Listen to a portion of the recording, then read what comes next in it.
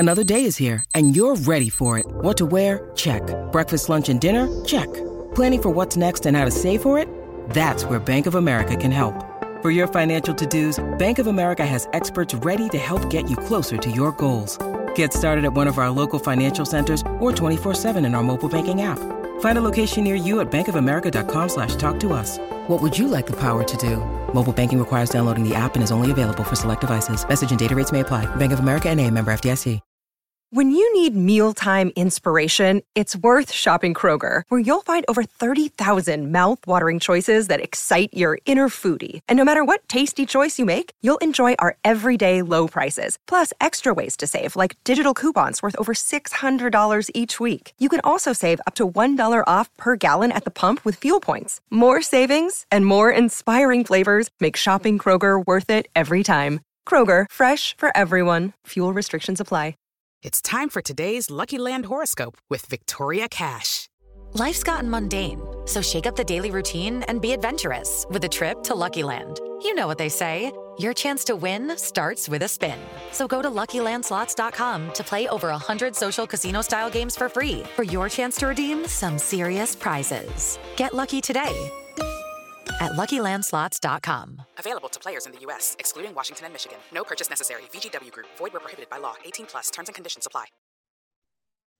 Hello, everybody. A very warm welcome back once more to Tap and Go. It's great to have you here this week. As I mentioned last week, we have something else a little bit different today. Today, we're joined by someone who has the job which every 10-year-old boy dreams of. The job that every person who turns their TV on at 3 p.m. on a Saturday afternoon to watch the goals go in thinks they would be good at. He is lucky enough to travel around the country watching some of the finest teams play. He is one of Soccer Saturday's finest. It's Mr. Mark McAdam. So sit back and relax, and hopefully we can get this out of the way before Leicester and Palace kick off in half an hour.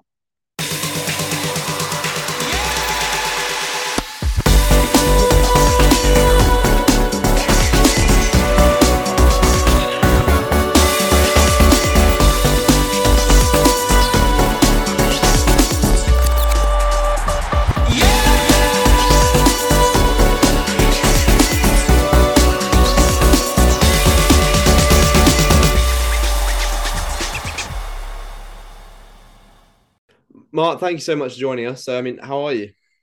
Yeah, very good, thank you. I'm just in the middle of busy period of time. It feels like every season at the moment is mad busy, and particularly this season with the World Cup sandwiched for 6 weeks in the middle of a busy football campaign already. It just means that you're Saturday, Tuesday, and you don't get 5 minutes to stop and think and reflect, and just you're just on to the next thing. So, yeah, no, it's all good. No complaints at all. Best job in the world. Yeah, no, it's definitely the best job in the world. I'm very grateful that you managed to give up half an hour to come speak. And yeah, as you said, you've been away from home for 10 days now, and it's sort of, we're very grateful to have you on. So might as well start what you just mentioned. Obviously, the World Cup's coming up. Obviously, it's been one of the more controversial World Cups in the past. What are your sort of general takes on it? Are you excited for it, or are you a bit apprehensive with everything that's sort of been surrounding it, all the politics and everything like that? I'm excited for the football because it is truly one of the most spectacular sporting events in the world, and it only happens every 4 years. So to see the teams going toe-to-toe on the pitch, I cannot wait for. It's something I'm super excited about.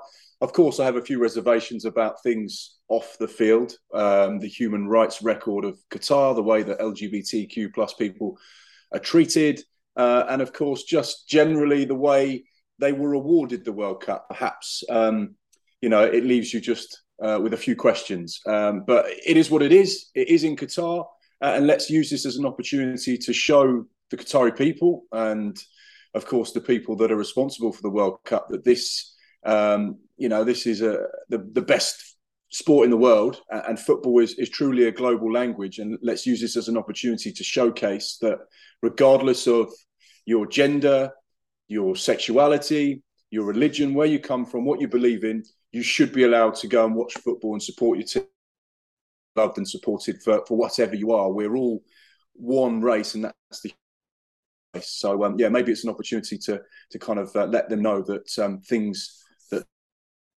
right and shouldn't be done in certain ways, but also, and let's think about that and use this opportunity and get excited about football, because that's what we're all there for at the end of the day.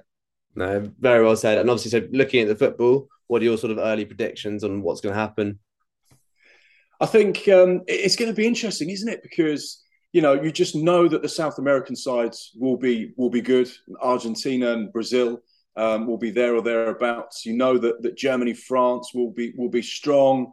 There's a secret compartment in your brain that thinks England might be okay, despite their recent form, which obviously hasn't been great and has left a lot to be desired. So, it's one of those things. And then even one of the Asian sides or one of the African sides will probably surprise a few. So, I think that's the great thing about the World Cup is that you've got this collection of football culture and heritage from everywhere in the world coming together. And at the end of the day, as we've seen on the big stages and the big tournaments, it's not always about which team has the best players on paper. It's about the team that's the best team. So I think, it'd be brilliant. And I think I can enjoy it. And it'd be very different, of course. We're not going to be sat in beer gardens wearing shorts and vests and, chucking beer in the air. We'll be sat like 5 layers deep, chucking a hot chocolate in the air. So it's going to be a very different type of World Cup for us. It's condensed as well, which means there's 4 games a day as opposed to 3 games. So that's obviously going to have a bit of an effect on things. So literally, it's going to be wall-to-wall live football for the first 2 and a bit weeks. So that'll be brilliant at a time where everyone's quite jovial anyway because it's Christmas. So it's going to be fascinating. I can't wait to see how it plays out. And of course, the countdown is definitely on there. So just touch on that point, obviously, with it not being in the summer, do you think that's going to have an effect on the following and sort of the support the World Cup gets? I mean, England fans are nuts anyway, but do you sort of think that because of the kickoff times, everything like that, it might be a little bit less followed than other World Cups previously? I think it will be followed in the same way, every World Cup will be followed. I remember when the World Cup was in Japan, 2004, maybe something like that, or 2002. I can't quite remember now. But I was getting up at 5 a.m. to watch the England games, to support the team. And it would be the same if it was late at night. I think it's one of those things that this is appointment to view football TV, regardless of what time the match is on, people will get up to watch it and support their nation because that's what the World Cup is all about. And the great thing about World Cups from the past is that it draws families together, the wives, the aunties, the daughters, the cousins that perhaps historically wouldn't watch football, wouldn't watch matches. Everyone gets excited for the World Cup, and that's what's truly brilliant about it. I mean, how good a Christmas could it be if England did the unthinkable? It would literally be the best, wouldn't it? I don't think anyone could dream of a better Christmas than if England won the World Cup. And that's part of the fun of being a football fan, is it's the ability to dream and to get excited about what might happen. And the funny thing is, if, for example, we'd won a couple of Nations League matches and played reasonably well recently, I think everyone will be going, right, we got to the final of the Euros. We got to the semi-final of the last World Cup. Now, surely this is our time. This is Gareth's time. This is Harry Kane's time to stand up and go all the way. But because of recent form, everyone's expectations have been tapered a little bit. So they're not quite as perhaps enthusiastic or as optimistic as they would have been. So I think it's one of those situations that, I think it will be good. It will be exciting. And I'm looking forward to seeing how it unfolds. But I do think the whole thing's going to be very different. Do England? I mean, obviously, as you just spoke about, the Nations League form going the way it has, and us finishing bottom of the table for our group. And do you think that's quite a big telltale sign that England probably aren't going to be where they could be for this World Cup? Or do you think, forget Nations League, it's a one-off World Cup, England still very much will compete and should be up and around there as they were 4 years ago? Yeah, I think they'll be okay. I think it'll be a challenge. I think it'll be tough. I think there'll be some really difficult games. There'll be 1 or 2 surprise teams. You have to get a little bit lucky with the draw as well. And of course, you just need to start with the right momentum. And like all big tournaments, you need luck as well. I think, whether it's the draw or whether it's, a refereeing decision, obviously with VAR, that will be, those kind of little elements of luck that either go for you or against you, as we've seen in the past. That hopefully will be eradicated now because of VAR being involved. So I think it's just a collection of different things that you need to go right for you. And I don't think there's a reason. We've got a really experienced manager that's managed on the international stage for a long time. There's a group of players that have worked and played together for a good number of years. There's a nice mix of experience and wise heads with some young flair and some excitement. So I think there's a really nice balance to everything that England have at the minute. I think the one thing that they do actually lack is probably a little bit of self-belief and confidence, which is what they had for the Euros, which is what they had for the World Cup beforehand. So if they can find that between now and the tournament, I think everyone will be happy. But if they get off to a great start, play that first group game, play really well, score goals, keep a clean sheet, then I think there's no reason why everyone can't be optimistic. I think you touched on quite a big thing there with the fact that England's players at the moment, we've got an incredible squad to pick from. There's been a lot of talk about Southgate and how he could potentially be seen to be defensive. Are you sort of in that boat that Southgate, with the players he's got, should be looking to score more goals? Not necessarily. A lot of people say he avoids defeat rather than goes to win games. What's sort of your view on that? Well, I think generally Gareth's been really successful with what he's done so far. So I think you look at the situation and you go, well, actually, we've done well. We've played well. And, tactics, back three, back four, players. You speak to managers, you speak to coaches, you speak to players, and everyone will have a different viewpoint and perspective about what should be done and what's the right thing to do. And, one manager will say it's all out attack. That's what I do. That's what I want. And one manager will say the most important thing to win a football match is to have a clean sheet first, and then you go from there. So I think it's getting that balance right. I think we definitely have, when you look at the players we've got in our armoury when it comes to going forward, the likes of Harry Kane, the likes of Raheem Sterling, Phil Foden, Jack Grealish, there's some real quality there that could potentially really damage the opposition. So I think you have to play to those strengths. I think defensively we are perhaps a little bit weaker on paper, so therefore you might think, well, actually Gareth needs to look at things defensively to make sure we're really solid and resolute at the back, because that's possibly our area of weakness. The two centre halves maybe not as strong as other sides, so therefore that's going to be one of those things. But I think you just have to trust in what Gareth's done. He's earned the right to take this England team to Qatar. What happens after that, everyone can decide after the tournament. But with what he's done over the last 4, 5, 6 years, he absolutely deserves this opportunity on the biggest stage. And I think we just have to trust him. I think he knows what he's doing. He's been there, he's done it, he's got the T-shirt. And, for a bit of luck, we could have been, world champions, and we could have been European champions, fine margins at that level. So, yeah, I think it's one of those things. I think we can sort of, we've got some really exciting players, and I think if we just trust in the manager, then we'll be okay. But one game down, 2 games down, you can change things. You can change tactics during the course of a match. If something's not working, the best managers are those that recognise things and change them immediately.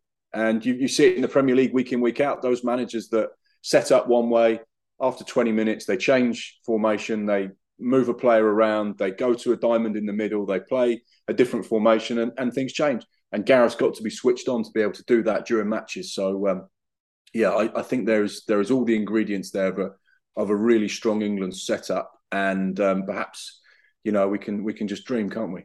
Does he start Maguire? Well, for me, you don't start Maguire. That's if you're not starting for your club, then you're not in any fit place to start in a World Cup. However, Harry Maguire has always been essentially very good for England. He's never let the side down. He's always played reasonably well. And Gareth Southgate is a very, very loyal manager and coach. And it's probably part of the thinking of the recent matches that Harry Maguire played. He's probably thinking, well, I know you've never let me down. You've always done well by me. You've always played well for England. And I don't care if you're not playing for Manchester United. I'm actually going to play you and give you this opportunity to showcase that you're still a top-class defender. Perhaps probably didn't quite work out that way.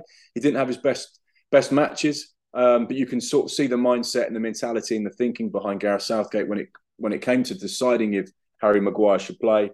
But I think you pick the 2 most informed players that have got the nicest balance. So, really for centre-halves, if you're playing 2 at the back, You want someone who's really can dominate aerially, that can win headers and be a physical presence. And you want someone that's got pace and the ability to play out from the back. So, right now you're probably looking at John Stones and Fikayo Tomori. I've always liked Kyle Walker at centre-half as well because he's strong and he's got pace. That would be kind of my thinking at the moment. But, I'm not the England manager, so it's one of those things. It doesn't matter what I say. If you were the England manager, who starts at right wing back and left wing back? This is a fascinating situation. Trent is, as of this interview, going to be out for the next couple of weeks for Liverpool, and he hasn't played particularly well recently as well. So he looks like he's some distance away from playing for Liverpool and, of course, England. Reece James has always done well, perhaps more of a physical presence. So he brings a little bit more strength to that defensive unit. I like him. I think Luke Shaw, World Cups are big tournaments where you probably want experience. So I would go with Luke Shaw. He's been there, done it. He's played for Manchester United. He's been around for a while. So I think perhaps he would play at left wing back for me or left back. Even though he's in and out of the United team at the moment with Malacia? Yeah, I don't, who else? Ben Chilwell. Who else would you play at left wing back? Yeah. I just think he's probably the most rounded player with the most experience. Reece James would probably be the right back that will get chosen. I've always liked Kieran Trippier. He adds a different dimension as well because he's got the ability to score goals from free kicks and, of course, from free kicks and corners. He's got that magic wand of a right foot that can, put things into the box, put quality into the box. So I think he adds that. So it depends really. Again, if you want to play against a side where you think you're going to have a little bit more of the ball and you can get forward and there's going to be some crucial work down the channels, you might put Trippier in so you can just get that ball in the box. If you want to be a little bit more solid defensively, you might go for Reece James. But I don't think there's a standout really of any of, the back four that you go, right, he is nailed on to play 100%. Interesting. Well, we'll come back to some of the current headlines at the moment. I just want to talk about you for a little bit. So obviously you have got, as we've said, the best job in the world. Every 10-year-old dreams of having your job. Can you tell us a little bit how you got into that and sort of, was it always what you wanted to do? Yeah, it's funny actually, because I know so many people grow up and they've got this, really challenging moment from the age of 14, 15, 16 to sometimes early 20s where they go, what do I want to do with my life? What's my career path? What do I want to achieve? Where do I want to work? How do I want to pay my bills? Whereas for me, I knew at the age of 12 years old exactly what I wanted to do. So I was working in a comic shop in Bournemouth, where I grew up. And there were customers that came in quite frequently. And there was one customer that was involved with this local film. And he said, we need actors, we need extras. Would you be interested? And I was like, yeah, too right. And this is a young Mark McAdam that had never acted in his life, was shy and timid and quiet, and someone that just had no experience of anything to do with acting and film and TV and all this sort of stuff. But I volunteered to be involved in this production. And as soon as I walked onto the set and as soon as I met the people involved, and there was this, massive ball of creativity from all these really enthusiastic uni students and film students and people from the industry that had all come together to make this project. And I was just like, you're all getting paid to do this. And from that moment, I was like, I just fell in love with, film and TV and the process of making content. And then straight away, I was like, right, this is what I want to do. So by the age of 12, I decided what college course I was going to do. I just kind of set out on my career path to work in the media. I got an opportunity to do a little bit of work experience when I was about 14, 15 for the local newspaper. I was sending in stories, never got paid for them, but every now and then they'd get printed. And then from that, I left school. I went to college. I was studying multimedia and TV. And then from that, I got an opportunity to work at Bournemouth Football Club. That led on to local radio. That led on to ITV Meridian, which is a local TV channel. And then from there, I went on to Sky Sports. So whilst at the beginning, my path wasn't always sport and football, the opportunities that presented themselves to me were within sport and football. So I was like, just ride the wave, take everything that comes your way, grasp every opportunity, and then just go from there. And then, all these years later, I'm working in football still and TV, and it goes quickly, but it doesn't feel like that long ago that I started off my journey on this incredible career that I've had so far, and I'm very blessed and lucky to have had the opportunities I've had. But really, it's just hard work and desire, never give up, and keep going, because there were a lot of times when I thought, this industry is too tough to crack and I'm not going to get to where I want to go. So maybe I need to look at other things. But I always sort of got to the point where I was like, well, there's nothing I've ever wanted to do other than this since I was 12 years old. So you just kind of have to keep working hard, and hopefully you'll get where you want to go. So obviously you are working at the Holy Grail of football coverage, which is Soccer Saturday. Sort of, did you approach Sky? Was they approach you having seen something you'd done before? How did you sort of get involved with that? With Sky, I was at ITV Meridian for a number of years. So I had a bit of TV experience, I had a bit of football experience, and a few contacts and a little bit of knowledge. And basically all I did was I built a relationship with one of the news editors at Sky. And then every single kind of month, I'd send an email and say, look, I've got this idea, I've got that idea, I've got this story, I've got this interview.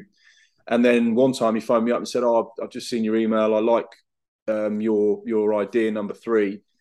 We'll send you a camera and you can do it. And then that went well. And then from there on and so forth. And I just forged relationships, kept working hard, kept trying to prove to them that I was good enough to work in the industry. And then obviously just went from there and ended up freelancing for a big chunk of years before, being there permanently. So, it was just one of those things. I just kept bugging people, kept sending in ideas, kept being creative, kept suggesting things. And eventually I think I just became so much of a pain that they ended up saying, well, yeah, just give him some jobs just to keep him happy. And it's clear that you love what you do. Is there sort of anything in particular which sort of like is the best part of the job, or is it just the whole thing is you're happy doing what you do? Yeah, I love so many elements of the job. There are some amazing things that I get to do and meet some incredible people. I always get a real kick when you meet someone and they say, oh, I really loved that interview you did, or I really loved that series you did, or I really loved that piece you did, or I remember this, or I remember that. And when people come up to you, maybe sometimes even years later, and say, oh, that interview was brilliant and I really loved it and made me smile and it was great and fantastic, whatever it is, you take some, real satisfaction from enhancing someone's life, whether you're a singer or a comedian or, a sports presenter. If someone can watch your content and watch what you do and enjoy it and remember it, then that's the best thing. That's the most amazing thing. So I'm always sort of super excited about that kind of stuff. And I always feel a great sense of pride when people talk about my work and my ideas and the things that you come up with. So that's always a nice thing. I am up close and personal with some of the most incredible sportsmen and women that have graced the planet. And I get the opportunity to speak to them sometimes just a few moments after they've won a gold medal in the Olympics, or they've won the Premier League title, or they've achieved something that no one else has ever achieved. So, those moments are really special. And, everyone always says, oh, who's the best interview? Who's the most famous person you've met? And I genuinely forget, so many of the people I've met because I had the opportunity to meet so many. Wayne Rooney or Zidane, or, Robbie Williams or Samuel L. Jackson or Kylie Minogue, Whoopi Goldberg or Jose Mourinho, or someone, that's Helen Glover, who wins an Olympic silver medal but spends years and years of her life dedicated to winning something. There's always someone there that you think, oh yeah, what about this person or that person? Or the time I played snooker with Steve Davis, 6 times world champion. You kind of forget because you're so lucky that you get to meet these people so much of the time. And I think that's the best thing about the job is that you're as close to the action as you can possibly be, and as close to those people competing, that you almost feel like sometimes you share that moment and that journey in a small way with them, because you're the first person to ask the question, or to be there with the microphone, or to get that reaction, good and bad. And that's what makes this industry and sport so precious. Yeah, I mean, there's some, incredible names that you just dropped, but or it's just the hardest part of the job. The hardest part of the job is probably the travel, loads and loads of travel. As I said when we spoke before the interview, I spent 10 days up north, living out of a suitcase, going to TK Maxx and buying my pants and socks, because I've been away from home for so long. And then one job rolls into another job, which rolls into another job. And you know, 1 minute you're in Bristol, then you're in Manchester, there's Sheffield and Blackburn, and then you're down to Reading, and then so whilst traveling is brilliant and you get to see so many places, you don't get to see places. You just get to go to an event and then you're back on the road and on to the next one. So there's a lot of time on the road. I spent a big chunk of my life dedicating myself to the industry. This isn't really a job that you can just rock in at, do your stuff and go home and switch off. You know, I will sit in bed most nights and watch half an hour's worth of Sky Sports News. I'll read as much as I possibly can. I'll be across everything, whether it's cricket, whether it's rugby, whether it's, the women's national side in America, the Premier League, the EFL. You don't know what's going to present itself to you with regards to work. So you have to be across these things, because you can't just turn up and, blag it. You have to have an element of knowledge, and you have to respect the people that you're in the company of. And that often means you have to live, breathe, sleep sport. And it's not just a job, it's a lifestyle. And so often you have to dedicate yourself to that. For example, today's football show on Sky Sports News, which I did, I had to watch Monday Night Football. I had to watch both games on Super Sunday, and I had to watch all the highlights from Saturday, because we had a section where we spoke about Wolves, we spoke about Newcastle, we spoke about Arsenal, Liverpool and Bournemouth.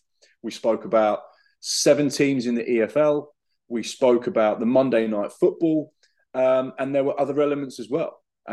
So you have to be across everything, because at some stage or another, that information and knowledge is going to be needed. So yeah, it's a job you really have to commit to, which means at times you can't always have the nights out and the social activities and the stuff you do with your friends, because, you need to be ready for work. So yeah, like all these things, you speak to any sportsman or woman, did they have to make sacrifices with regards to social activity to achieve the things they did? Absolutely. Is sport and sports broadcasting very similar? Well, if you want to achieve things, you want to be successful and you want to progress, then you do have to dedicate yourself. You can't just turn up at 9 and leave at 5 and think that you're going to be successful. So I can't resist just having you have what you just said. Arsenal, Liverpool, 1, was it a penalty? 2, was it a handball? I'm so confused. Like, I am so confused with what is a handball, what's not a handball, why things are being given, why VAR is making as many mistakes as it is. Why are there not more ex-pros sat in Stockley Park with these VAR referees, making decisions with them to help them and guide them? Why are decisions taking so long? It just, I don't know. Everyone thought that the talking points would be taken away from football when VAR was introduced.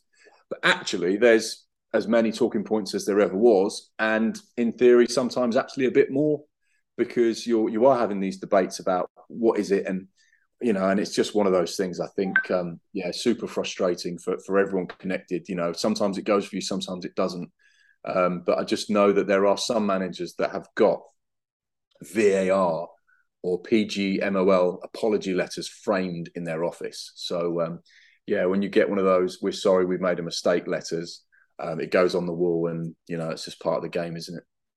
I mean, so I was there. I was at the game on Sunday, and okay. The general feeling in the ground. So I have to admit, I was a Liverpool fan, but sitting in the Arsenal end, and the general Liverpool fan sitting in the Arsenal end. Yeah, so I know I was lucky. I got gifted a ticket in the Arsenal, but the general feeling in the ground from the Arsenal fans was that at halftime and they saw the video, it was a handball. And having seen the penalty, it was, that was lucky. I think, as you mentioned, the big thing with handballs especially is on the Saturday, that handball's given. On the Sunday, it's not. The lack of consistency, I think, is the big issue that needs to be solved. Is that? I mean, pretty much said what you just said. But, absolutely agree. Yeah. No, so I think the big thing, I mean, you can't really do it mid-season. They've had, 2.5 seasons to sort it now, but they need to sit everyone down in the room and say, look, this is what's done, this is what's done, because otherwise football is just going, all the good football's being lost in the controversy by the other football. And that's what it's going to ruin the game as it is at the moment. But so anyway, looking back at sort of you, I was wondering, so a lot of the listeners to this podcast, sort of the 16 to 18, 20-year-old bracket, who are the sort of people looking to get into the sports industry, especially. We've had a lot of guests talk about how they've got their journey. If you had any tips for people trying to break into the media game, what would you say? Well, things are very different now from when I was a youngster. When I was growing up, you had local radio, you had local TV, and you had national TV, you had local newspapers and all that kind of stuff. And there was a lot of local opportunities. Whereas now they don't really exist. You can't really go to the local newspaper and start doing work experience because most of the time the local newspaper isn't there anymore.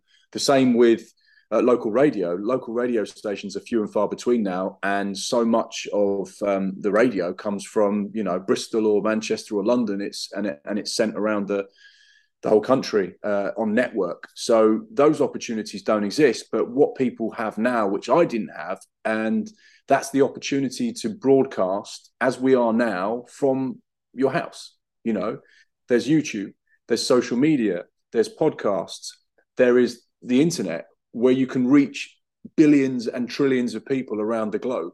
You don't need someone sat in, a TV channel commissioning office to say, we want you to make a program. You don't need a PC from a local radio station to say, we want to give you a radio show between 8 and 10 every Sunday morning. You don't need a newspaper editor to commission you to go and write a story on a news event down the road.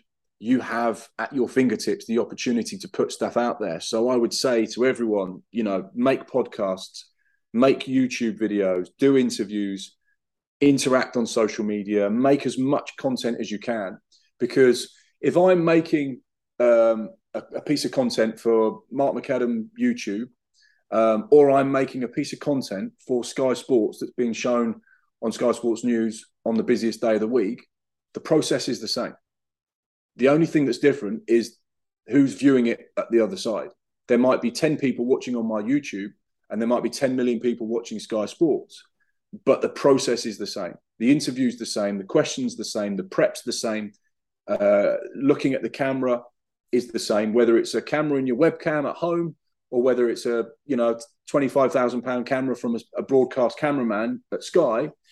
You're still looking at a lens, regardless of how expensive that lens is. Everything is the same. So don't worry about at the beginning how many people are watching your YouTube or what you're doing. Just learn the process. Understand how to craft an interview. Understand how to get really good answers off of someone. Understand how to edit and create and storytell, and to recognize good news lines and to recognize good content. All those things can be done from day one. Just teach yourself and learn about the industry and put yourself in those environments and make as much as you possibly can. So that would be always one piece of advice, regardless of where your content is going, just make content. Because I used to work, when I worked at the football club at Bournemouth, I used to, make videos, VHS videos, funny enough, and DVDs that used to get sold in the club shop. And we used to sell 100, 150 copies. That was it. And I was rubbish, totally useless and rubbish. But I was acting as a Sky Sports presenter on a VHS video that got sold 127 times to people in and around Bournemouth. But that was my breeding ground. That was my foundation. That was where I learned things. That was where I started to become the person I am now at Sky Sports. You always have to start somewhere, and you always have to start at the beginning. So don't worry about all of that stuff and how many people are watching. Just worry about practicing and learning and developing and, putting all the foundations in place for your skill set to be as varied and as experienced as possible. that's another thing as well. I think, people that come in and just say, oh, I just want to be a presenter, they don't get taken very seriously. Come in and say, right, I want to learn how to do production. I want to learn how to edit. I want to learn how to write scripts. I want to know how to produce a rundown. I want to know about everything in this industry. I want to know about what the production manager does and what happens in the gallery and how the technicians work and then everything else. And then when you've learned all that, then you can start to think about, oh, right, actually, I still think I want to know how to report and present. But the best reporters and presenters are those people that have done all of the other stuff for years and years and years as well. Talking on TV, talking as we are now, is essentially what we're doing now. It's exactly the same. It's the easy bit. It's the glossy, glamorous bit with the profile, and it's the sexy bit.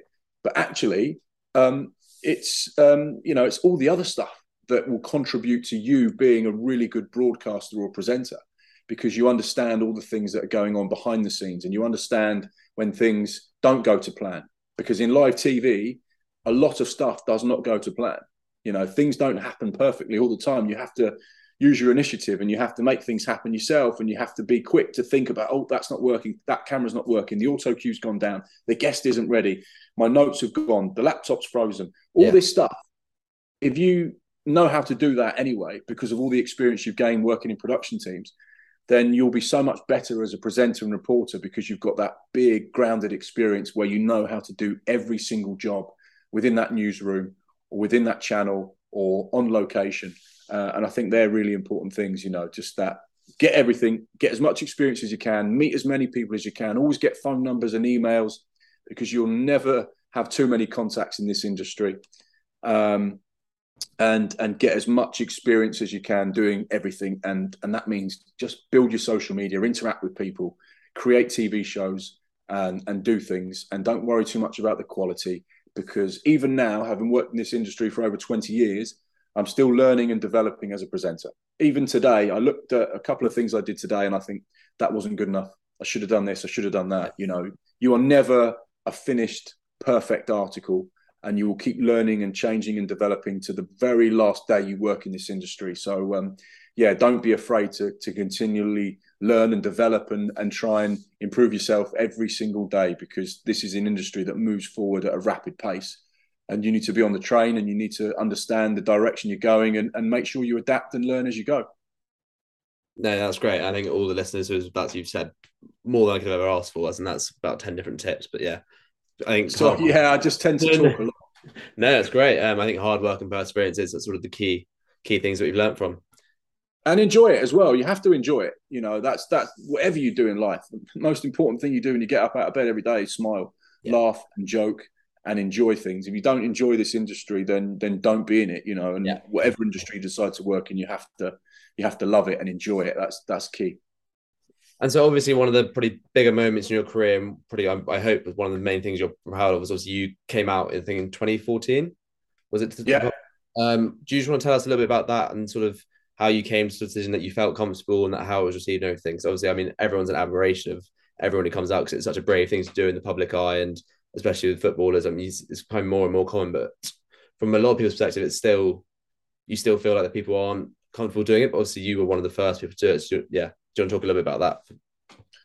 It was probably one of the most terrifying things I've ever had to do. And one of the most challenging things I think any LGBTQ plus person will have to do in their lifetime is come out. And, it sounds so simple, but it's something that can fill you with fear and dread and can literally keep you awake at night. And in my case, growing up, genuinely felt like I would be better off not being alive than living as a gay man. I was so scared about my sexuality, and it took me a long time to understand it and feel comfortable with it. And sadly, that's, it's not always easy for people. Some young boys and girls can come out at 14, 15 and feel loved and supported and feel totally comfortable within themselves. And some people never come out in their whole lifetime. And some people come out in their 20s and some in their 50s. And it's always difficult because for someone that's never had to go through it and never had to think about their sexuality or never been abused for who they are or who they identify as, it can often feel like this, this insignificant thing that's made into a big deal. But for most people, it will be one of the biggest things they ever do in their life because it can be so haunting and challenging and can damage so much of your young life because you live in fear. For me, I always knew growing up I was gay, but hid it like most people do, and felt very uncomfortable in my skin and who I was and what I was about. And even really into my early 20s, still, was very unsure of myself. I came out to my friends and family when I was in my early 20s, but didn't feel comfortable enough to come out in football, in the sports industry. So I had two very distinct, different lives. One was me as a gay man and comfortable and happy in that.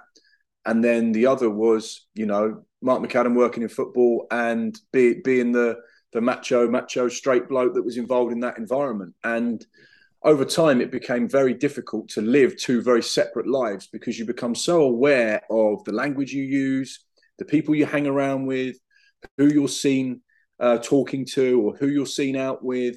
And you almost create this whole kind of life away from your real life, which is really sad.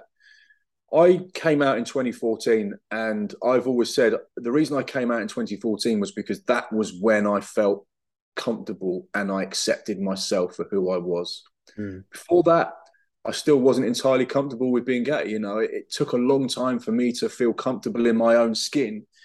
But when I decided, I don't care what people think, I don't care what people say, I'm ready to do this. And if this industry and sport and football in particular is going to change, it needs people to come out. It needs people to take those first few steps so that other people have people to look at and be inspired by and see, oh yeah, it's not too bad, is it? Yeah, things are okay. Things are changing. So yeah, came out in a magazine in 2014, told everyone, social media, big hullabaloo. I think, would I say it was the best decision I've ever made for my career? Probably not. Was there a lot of challenges at the beginning? Definitely. Did I progress and overcome them and feel more comfortable in my skin? Absolutely. Was it the right thing to do? For me personally, my mental health, my mental well-being, and for the people around me, definitely. And even now, 8 years later, I still get messages from people that say, "Oh, you've really inspired me, and you've really helped me feel comfortable in my skin." And it always still humbles me and touches me now because I didn't come out for a young kid that would read my story 7 years later.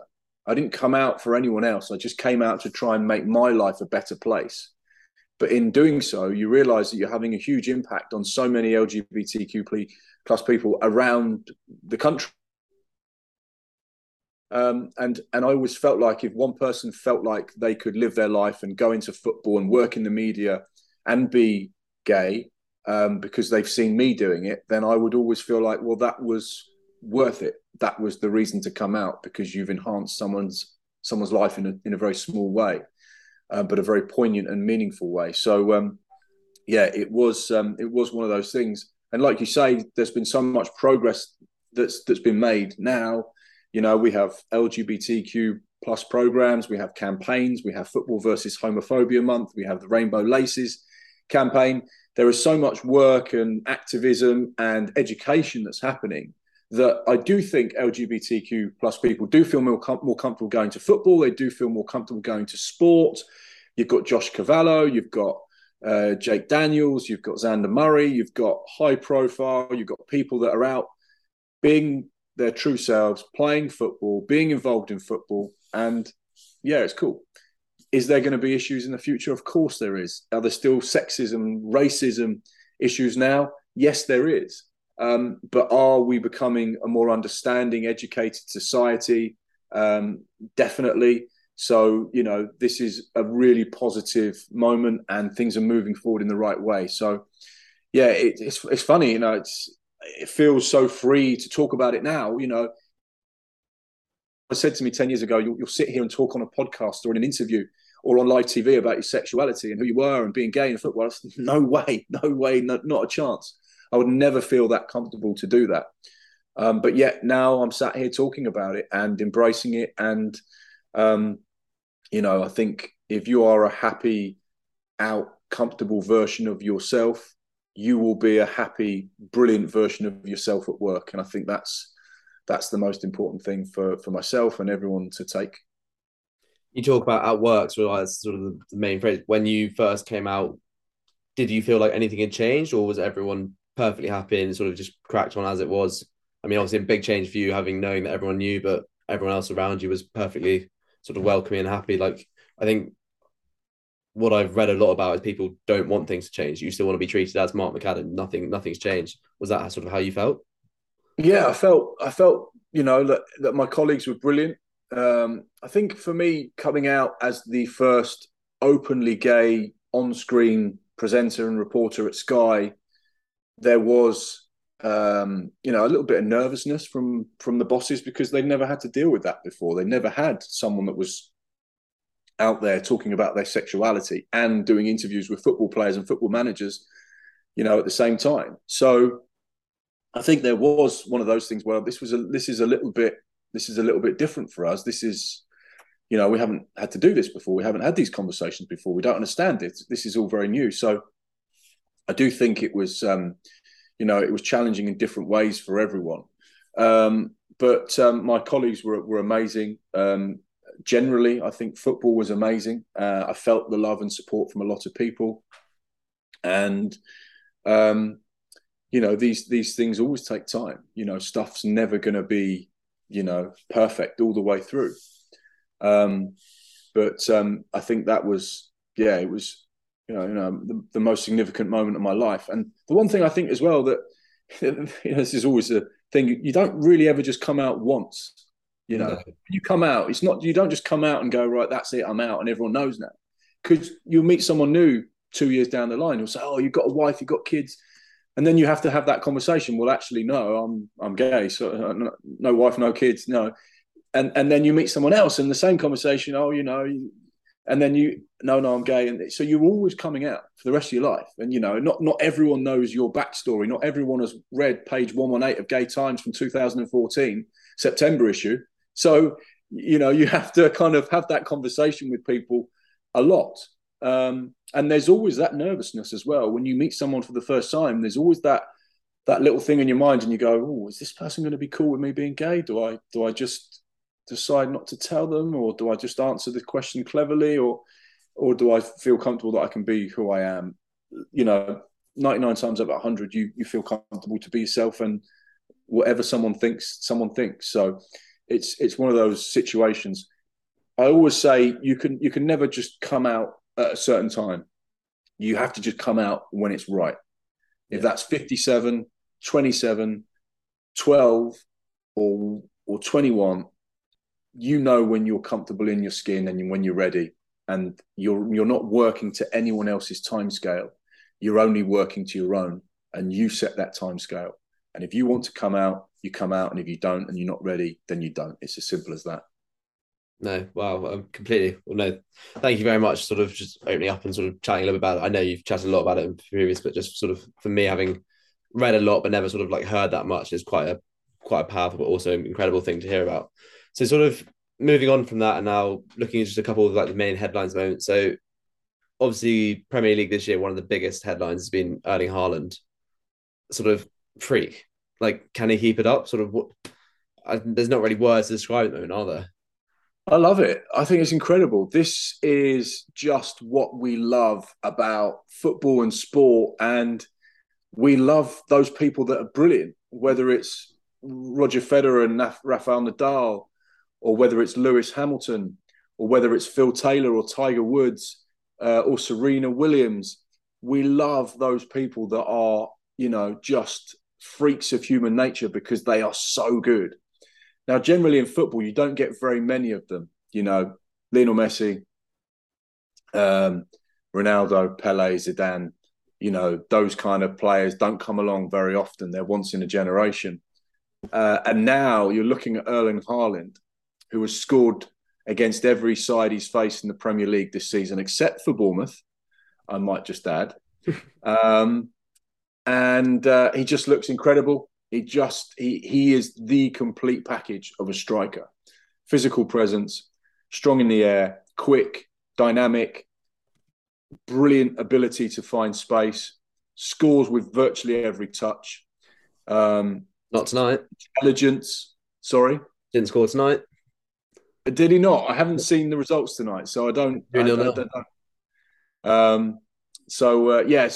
he's one of those, he looks like he's going to get 40 to 50 goals this season, which would just be remarkable for his first season in English football.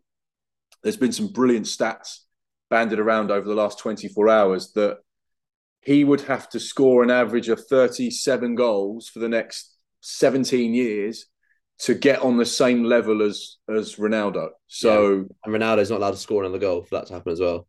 Yeah. So, you'd look at that and think that's how good Ronaldo is. Yeah. But also, you do look at him and think he could be that man, could go on and get a significant amount of goals.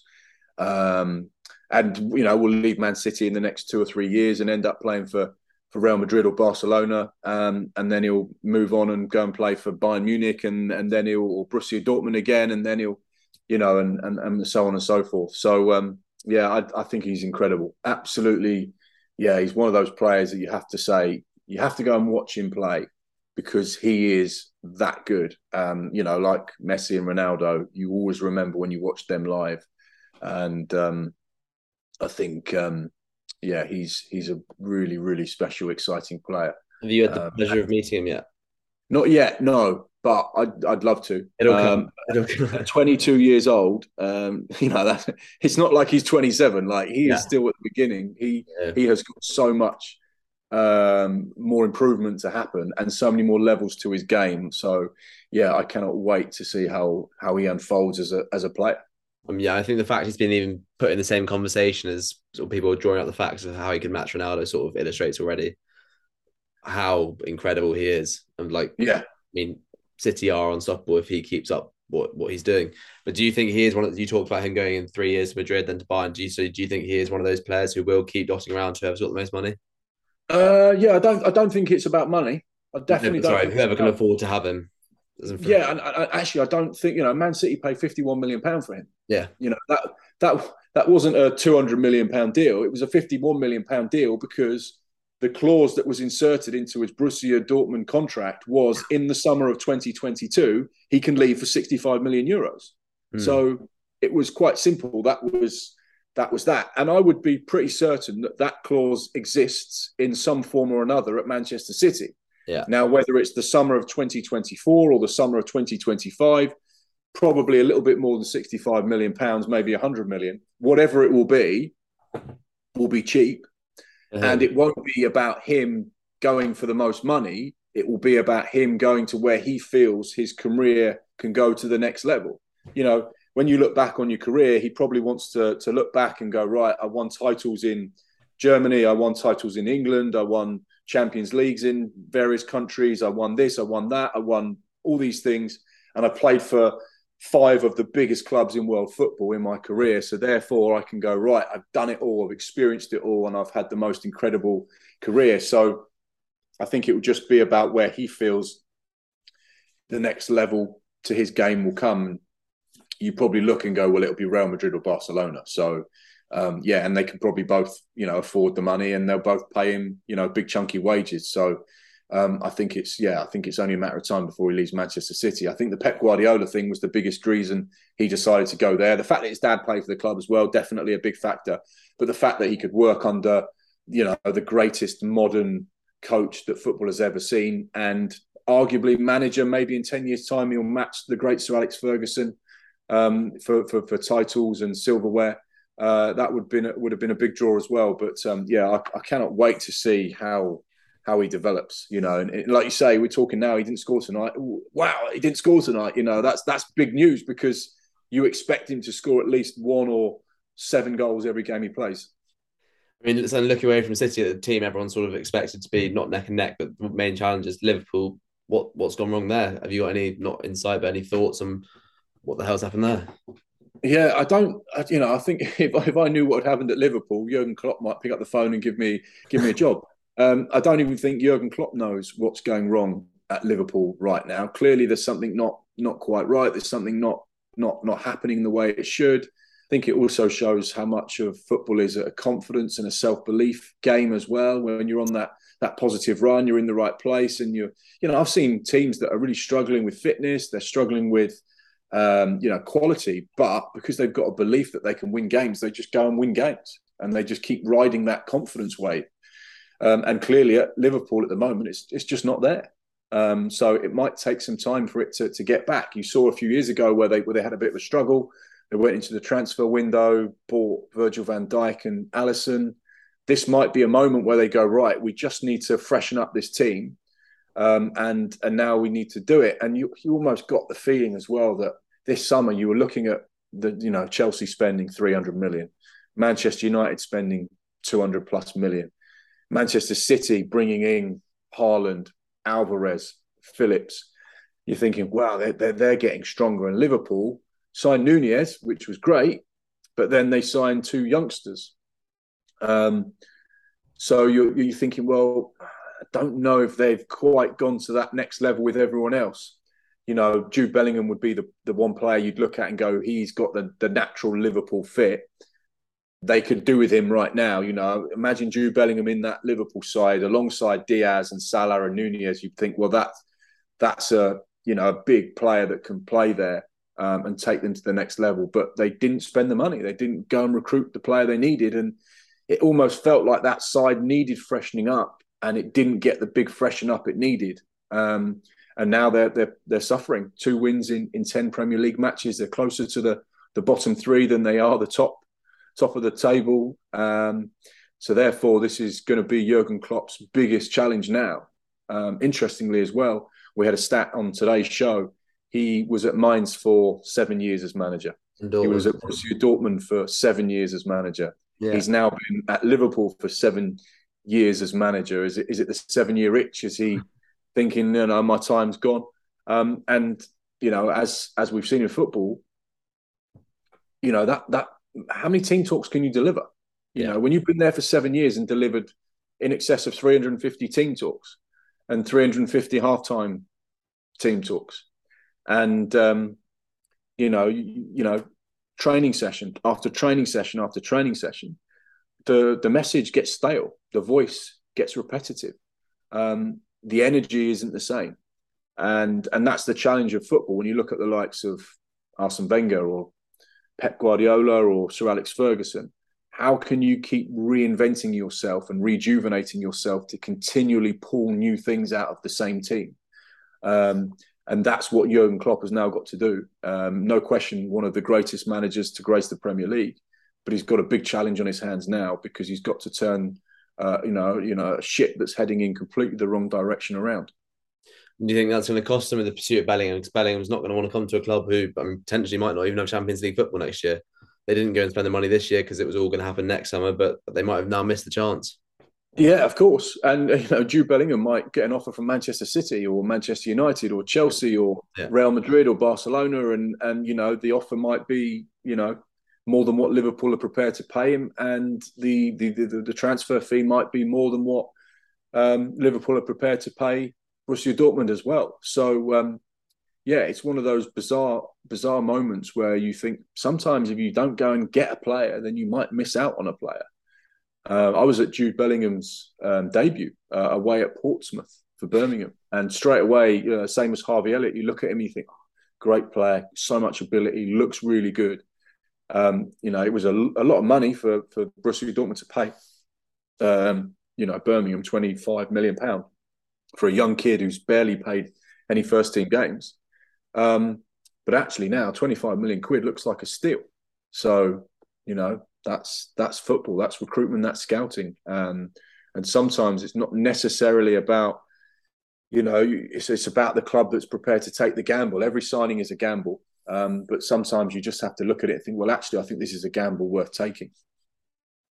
And there's been a lot of rumours sort of floating around about Mbappe, especially today and yesterday, about how he's sort of unhappy at PSG, but then they sort of said they'll let him go, but it's not going to Madrid. Do you see any like genuinity in those rumours? And if he does leave and he can't go to Real Madrid, where do you see him going? Because surely City can't then go for Mbappe as well, having already signed Haaland. Like, then there's, if you think right now, Bayern's probably the only other big club at the moment who he probably would go to. Yeah, well, Kylian Mbappe stayed because he got the best offer from PSG and the most money from PSG. I think he had his heart set on going to Real Madrid, and everyone thought he was going to Real Madrid. He was on a free transfer and the deal was done.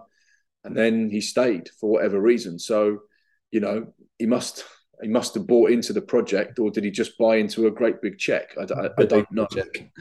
Yeah, so, if he was unsure about the PSG project, just sign a year. Just sign a year contract and then leave again on a free in the summer. It really disappoints me when players sign 3, 4, 5, 7-year contracts and then they want to leave after 18 months. Yeah. Well, it doesn't work like that. You sign the contract because you want to stay at that club for that period of time and get that amount of money. If you're thinking about leaving, then sign a shorter deal and back yourself. And back yourself to go and move on and get another club. But often players want to have their cake and eat it. They want to have all the money now and the security of a contract, but they also want to leave. Well, you can't really have both. And you saw it last summer with Harry Kane and Manchester City. And, what happens if Man City did pay the 150 million that Tottenham reported he wanted? Would they have gone and got Haaland as well this summer? Or would he have ended up going somewhere else? It's amazing how these things work out. But yeah, Daniel Levy said, no, you're not for sale. This is it. I don't care what gentleman's agreement you think we have. We're not prepared to sell you to a rival for anything less than this. And in the end, the deal didn't happen. Harry Kane had a long-term contract. He'd signed that contract. He had no choice. He had to stay. So players need to be conscious of those deals when they sign them. And if they've got plans to move on, then don't sign the deal.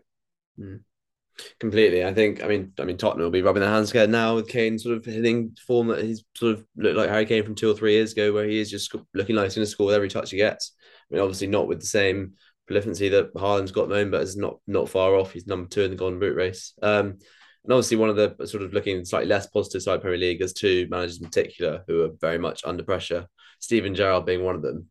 Do you think that it's Villa worth sticking with him? He's obviously quite new to the whole managerial game, did well with Rangers, but otherwise pretty much unproven. Villa really struggling for results, even though they've spent the money.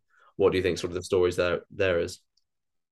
I think Steven Gerrard is clearly under pressure. I think he's started to lose the fan base a little bit. I don't think there's that relationship there that perhaps there once was. I think the players need to step up, stand up and perform.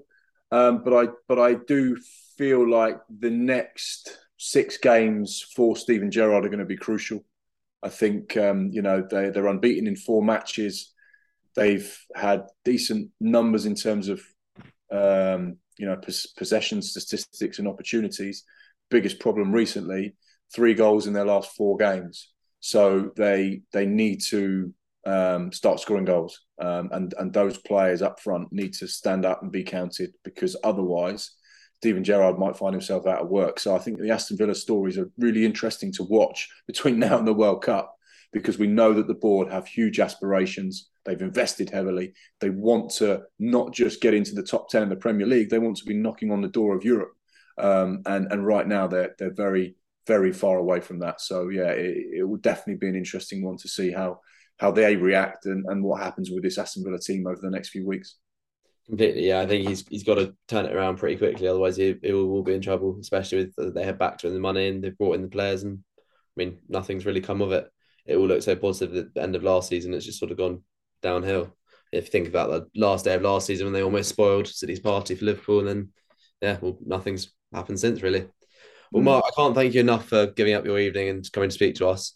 I thought we'd finish with just a bit of a quick fire round. So I'm going to ask you a couple of things, and I just want you to answer as truthfully and honest as you can. Okay. Start with favourite stadium. Oh wow, favourite stadium. Um, I love going to Fratton Park. I think the fans are incredible, and the noise that they create is brilliant. The Emirates is good. St James's Park as well is another one that is truly magical in so many ways, and Anfield as well. I know you. This is supposed to be quick fire, and I've given you 4 stadiums. So yeah, I'll stick with the South Coast, and I'll say Fratton Park's always special there. Best fans. Newcastle fans are hugely passionate, and I love their enthusiasm, excitement, and buzz for this current team and this project that they are just embarking upon. So, yeah, I'll go with Newcastle fans. Newcastle is looking extremely promising, exciting. I think they will be a force reckoned. Look at me, I'm now getting away from quickfire. Messi or Ronaldo? I will say Ronaldo. Because I just think he's done it in more countries. He's been successful in different countries. He's taken average teams to glory, almost single-handedly. The only time you can judge this debate is when they have both hung up their boots. You know, Ronaldo, whilst he's not playing very well at the moment, could go over to the MLS, win a couple of titles there, score another 80 goals in 2 seasons, and then suddenly the dynamic of his figures look even a bit different, and he wins a bit more silverware, and he keeps going and does really well, and suddenly you think, well, hang on a second, you know, he's still got it. Messi could decide to retire this summer. Messi, I've said it for the last couple of years, but I wouldn't be surprised if Messi finished up in the MLS as well. So he could just do 1 season and finish. He could do 6 seasons and finish. He could end up back at Barcelona. Who knows? Premier League or FA Cup? Premier League. Klopp or Pep? Pep. Champions League or World Cup? World Cup. Yeah, I was surprised you were thinking about that one. Favorite player right now? Favorite player right now? To watch? Favorite player right now? Wow.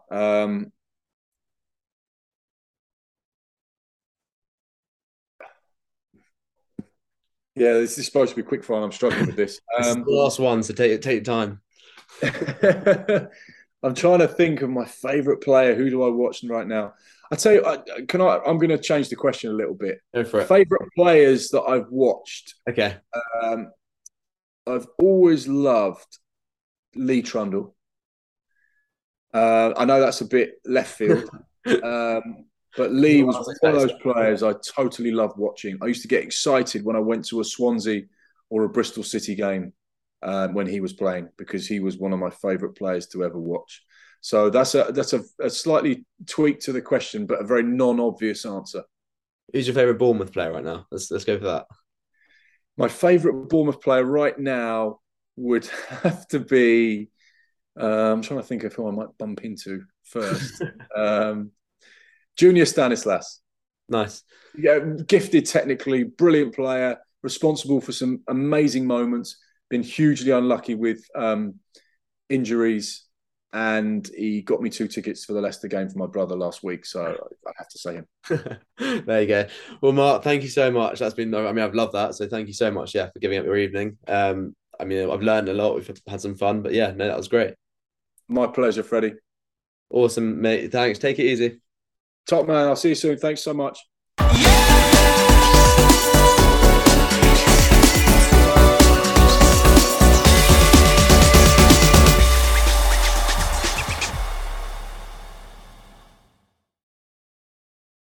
Sports Social Podcast Network. It's time for today's Lucky Land horoscope with Victoria Cash. Life's gotten mundane, so shake up the daily routine and be adventurous with a trip to Lucky Land. You know what they say, your chance to win starts with a spin. So go to LuckyLandSlots.com to play over 100 social casino-style games for free for your chance to redeem some serious prizes. Get lucky today at LuckyLandSlots.com. Available to players in the U.S., excluding Washington and Michigan. No purchase necessary. VGW Group. Void where prohibited by law. 18+. Terms and conditions apply.